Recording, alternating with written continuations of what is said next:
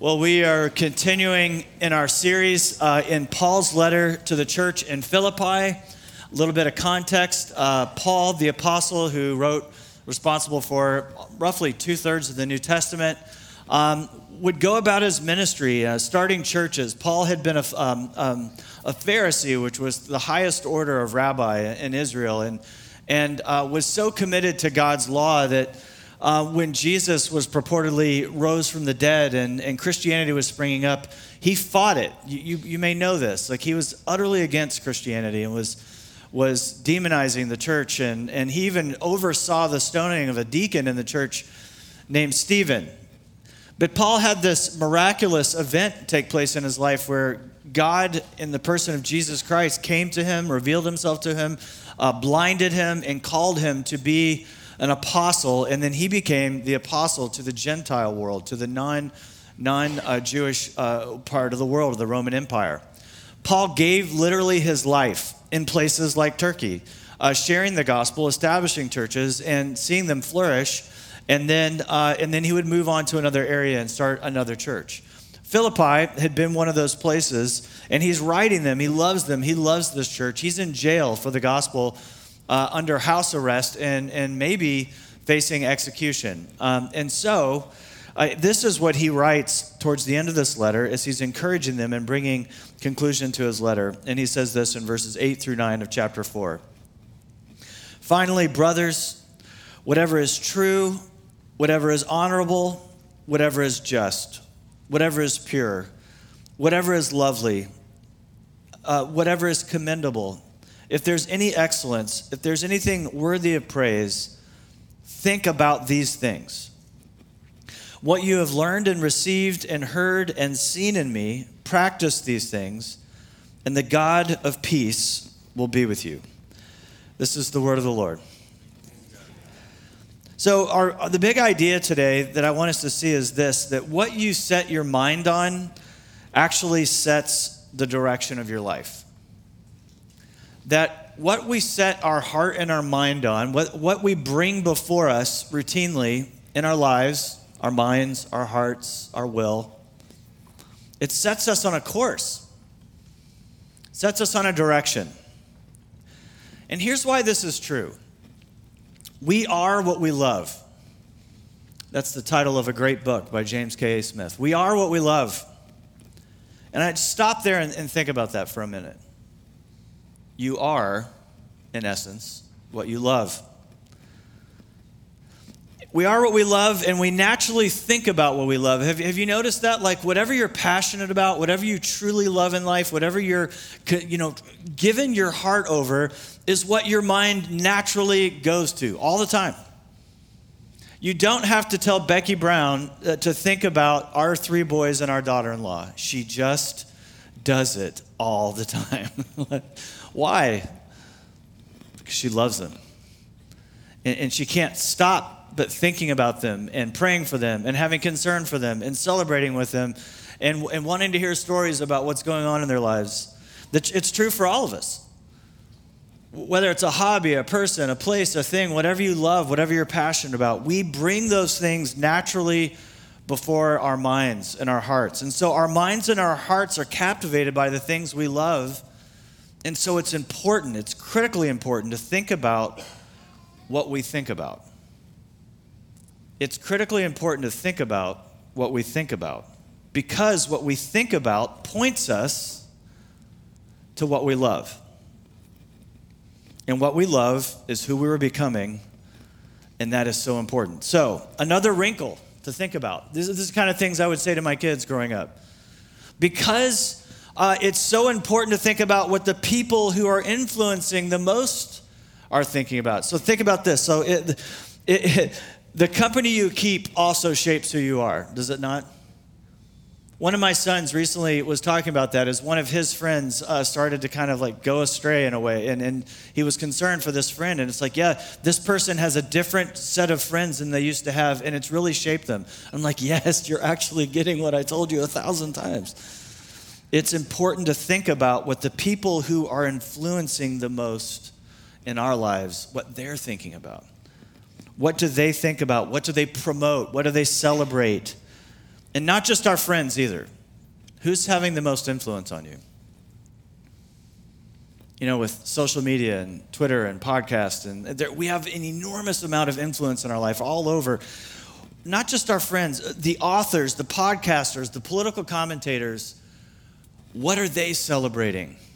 What are they afraid of? What are they concerned about? What are they thinking about? And what are they bringing before your mind and your heart? And are those things moving you to love God more and to love your neighbor more? Last week, we saw this amazing promise that Paul gave us, and he tied it to 3 spiritual practices. Joy. He said to rejoice always. Again, I will say rejoice. No matter what life circumstances, and no matter whether you're a natural optimist or not. Rejoice always. Again, I say rejoice. The discipline of rejoicing. Next, the discipline, he said, of practicing the reality that the Lord is at hand, the very real presence of God in our life. And finally, Paul calls us to prayer. Instead of worry and anxiety, to pray. And inherent in that passage was a promise that went along with those 3 disciplines, that if you do those things, he says this, the peace of God will guard your hearts and your minds in Christ Jesus. And today, Paul is calling us to another set of disciplines in verse 8. And then in verse 9, he gives a similar promise. Let's read verse 9. What you have learned and received and heard and seen in me. And think about how bold this is and beautiful also. Like a father or a mother to their children saying, like, imitate me, right? That's kind of what parenting is, by the way, and you better be careful, like, right? I mean, because your children are going to imitate you whether you know it or not. So hopefully in good ways, Paul is definitely in good ways calling them as a father of the faith to say, be like me, watch me, do what I do. And he says, as you practice these things, the God of peace will be with you. In last week's verses, and remember, it's one letter all tied together, meant to be written as a whole, it's just going to flow. But in last week's passage, he said, the peace of God will be with you. And now he says, the God of peace will be with you. And I did a quick search, and Paul often uses this phrase, the God of peace, the God of shalom. And he's making this promise again, that if you practice these things, the God of peace will be with you. Practice these things. My grandparents in their day, and I'm old enough to mean that my grandparents were really old, born in the turn of the century, and you did not have to tell that generation to practice things. You did not have to call them to be tough. You did not have to call them to discipline or to finish their food or to clean up the house. These were disciplined people, right? And I think about just even the home that my grandparents lived in Evansville, Indiana. They had a garage because my grandfather was a mechanic, and a two-section little garage and a gas station. And then their house was literally next door. No Quick Trip or Circle K, right? And this was literally their home, and it had a gas station attached to the home in a garage. And they worked from sunrise to sundown, and they lived in a house that was much smaller with a family of 4 than that little section right over there. You didn't have to call that group of people to be disciplined or tough, right? Or to practice things. They did it. In our culture, in our day and age, though, we need a reminder that to make progress in life requires hard work and practice. We do. We are given over to pleasure at this time in our life. We are, all of us. All of us. And yet we want the easy way. Weight loss. It is a simple formula. You just got to burn more calories than you consume. It's so simple, but it is not easy, right? It's hard, in fact. You have to say no to so many things, and you got to work out. You have to be disciplined. A good marriage. Falling in love comes pretty easy. Being infatuated with someone, that's just kind of what the heart does. Being married to someone for decades, that requires work. That requires discipline. That requires sacrifice and dying to yourself. It's hard. Education.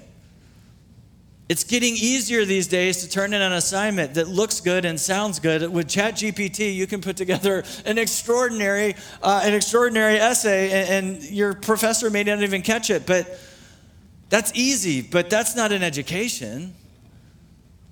You can even get really good grades and not necessarily have a good education, right? I mean, education is hard work. It requires hard work.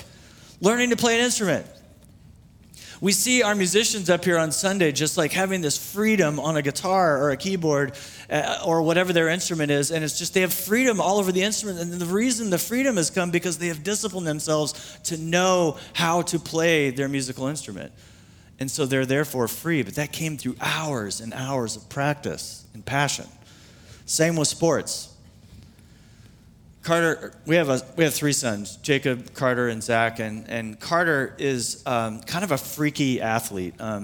He just has unbelievable hand-eye coordination. Is just extremely athletic, and really no matter what he does, he flourishes in. He played college baseball for a while, and so he recently decided to pick up tennis, and because he's such a great athlete, he immediately started beating all of his friend group. Like no one could compete. Even kids that played in high school, he's beating them like handily. And he's feeling pretty good about himself, as he should. But then he started playing people that are on the tennis team at his college. And he can't beat them. But he loves playing with them. Because here's the thing, natural ability will get you so far. If you're just a freaky athlete, you can probably beat most people, but then you're going to meet other people that are just as gifted as you. But check it out, they've been playing and disciplining themselves their whole life, and so you have no chance against them because of the work that they've put in. So godliness, though, when we think of godliness, and especially in a church like ours, which is so gospel-centered and we are so grace-oriented, and so this is a message that we need to hear. As we preach grace, we also need to hear a call to godliness, and that's what Paul is doing today. And by the way, the reason we believe so profoundly in grace is because of Brother Paul, but he is showing us that when we're saved by grace, we're saved for a purpose, and that is to become more like Jesus. Godliness also requires practice, but I want to be zapped into holiness, don't you? I want a spell to be cast over me by Harry Potter or somebody where I just become Jesus-like, just immediately. We want peace without praying, and we want God's presence without perseverance, but that's not how it comes. Paul says, look, as you do these things, as you pray, as you practice joy, as you practice the real presence of God, and as you think about these things, then the God of peace will be experienced by you.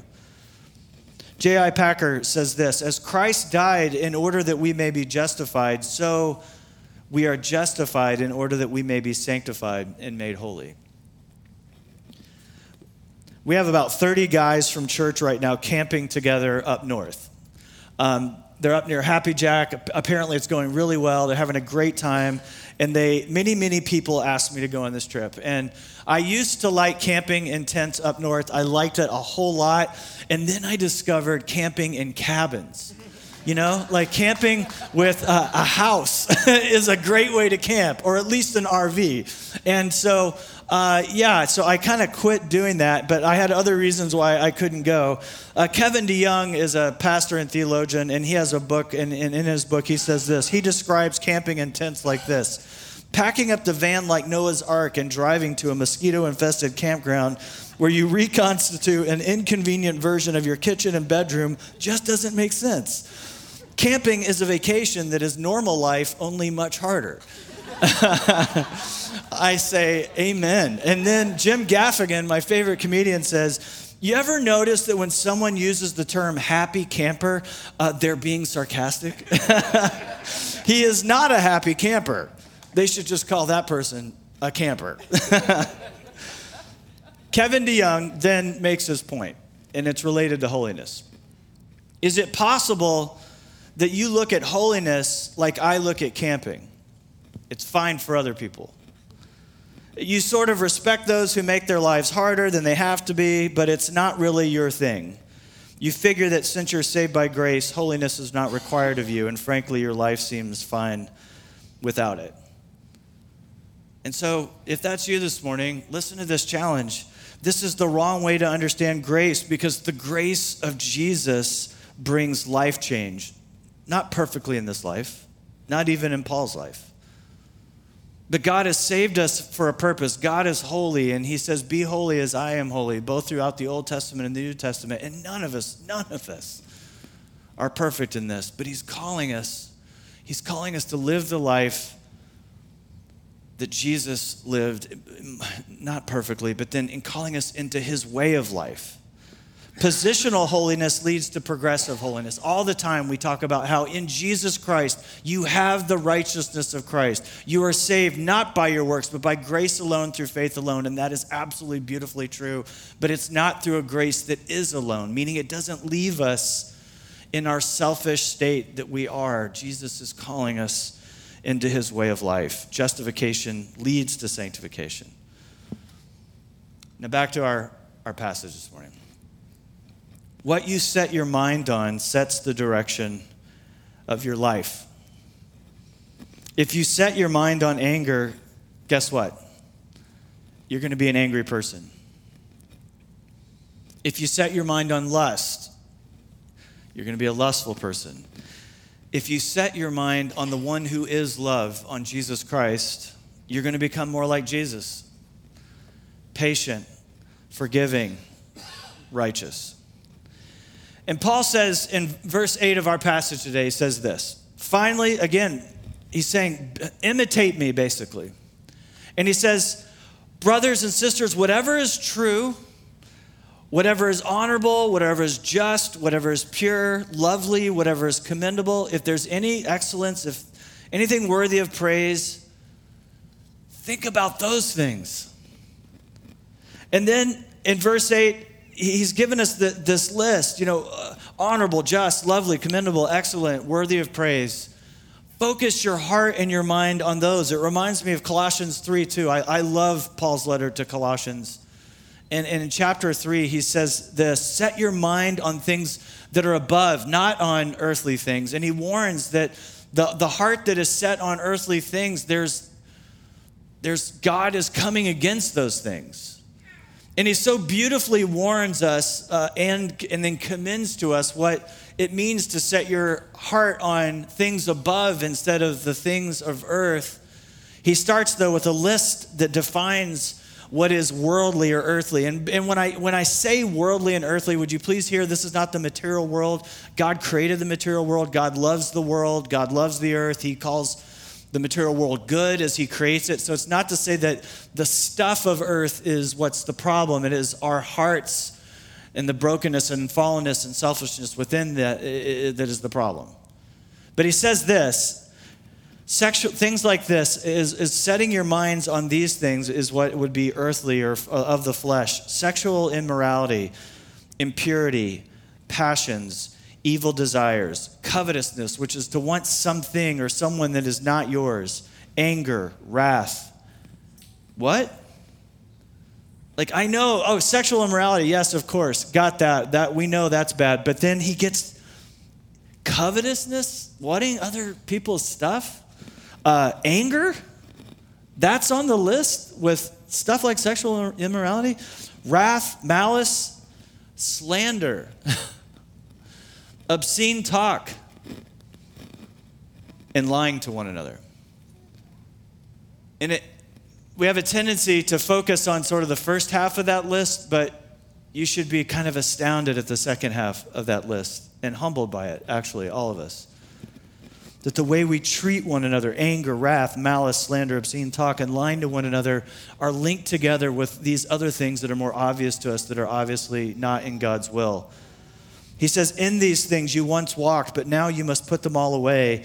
And then in the later part of chapter 3 of Colossians, he says, set your minds and your hearts on these types of things, though. And I want to read it to you, and I'm not going to put it up on the screen. I just want you to kind of hear it and meditate on it and literally focus your heart on the kind of life Jesus is joyfully calling us to live.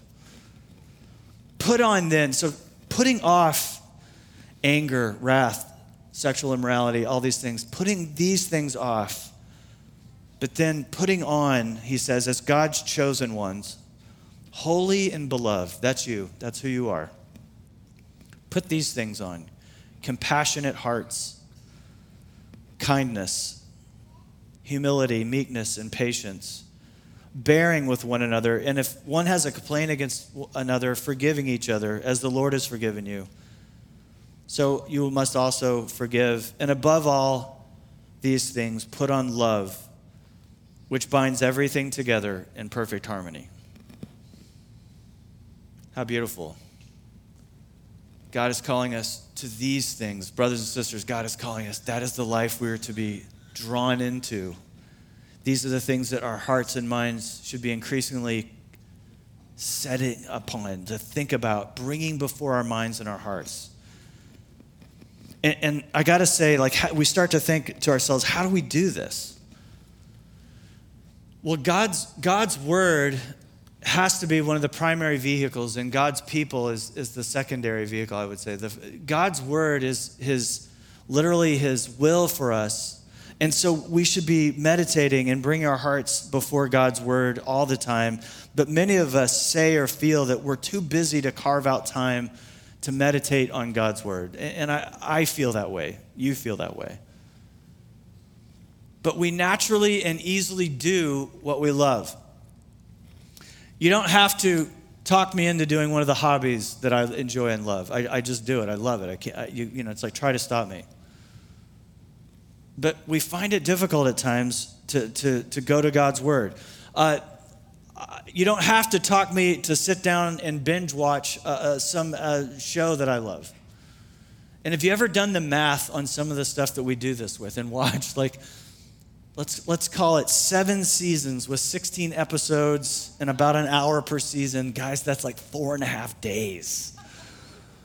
4.5 days. And we do that. You don't have to talk us into that, right? When it's hot out and we literally live on the hottest part of the planet right now. And it's easy to do that, but we find it so hard to carve out a few minutes to meditate on God's word. And we shouldn't be surprised, I guess, that God's way of life is not what is being set before us. And I swear to you, this is not meant to be a guilt trip, that I am bound up with this just as much as you.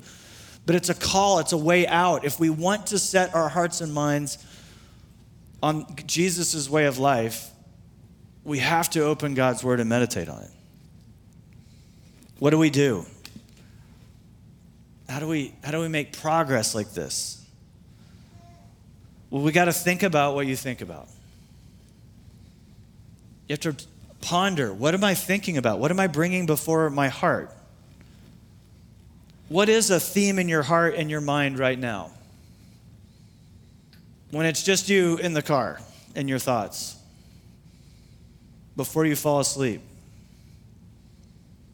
What is on your heart and your mind right now? Are you nursing anger or revenge? Are you meditating on lust or greed?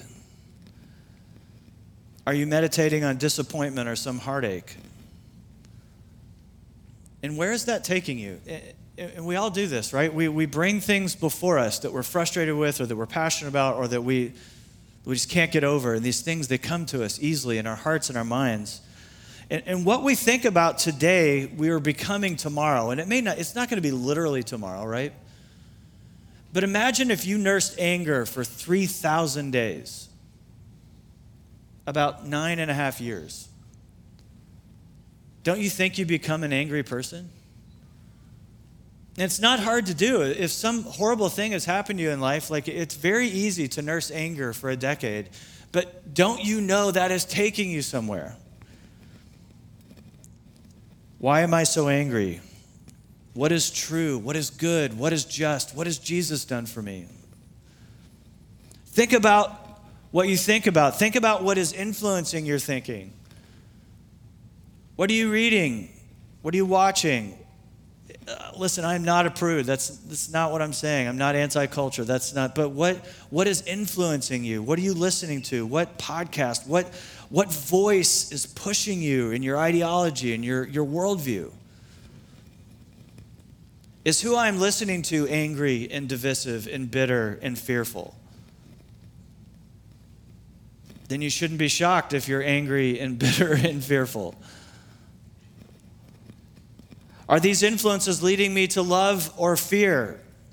Are they leading me to trust God and to love my neighbor more or to lean more into fear? What do I love? This passage leaves none of us unscathed, and not the least of which is me.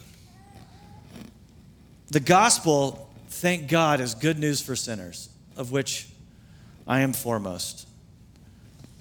I don't deserve his mercy and his grace, and yet I am the recipient of God's kindness to me in Jesus Christ, and so are you. I love myself so much more than I love God and my neighbor, and that's the truth. And it's true of you as well. And yet, in God's kindness, he has named me his son, and you his son or daughter. And he loves me so much, he doesn't just leave me in my selfishness and my selfish desires. He's calling me on a path upward, out of my selfishness, out of my selfish desires. He's calling me and you to live into our new identity as the sons and the daughters of God, to reflect his beauty, his glory, and his character. The good news is that Jesus doesn't leave us here in our selfishness. His kingdom is a kingdom of justice and love and righteousness and equity, truth, goodness, and mercy, and he's calling us into that life. We get to live that life. But what are you setting your hearts and your minds on? What are you setting your heart and your mind on? That is the direction. It's often setting the direction of our life. Let's pray.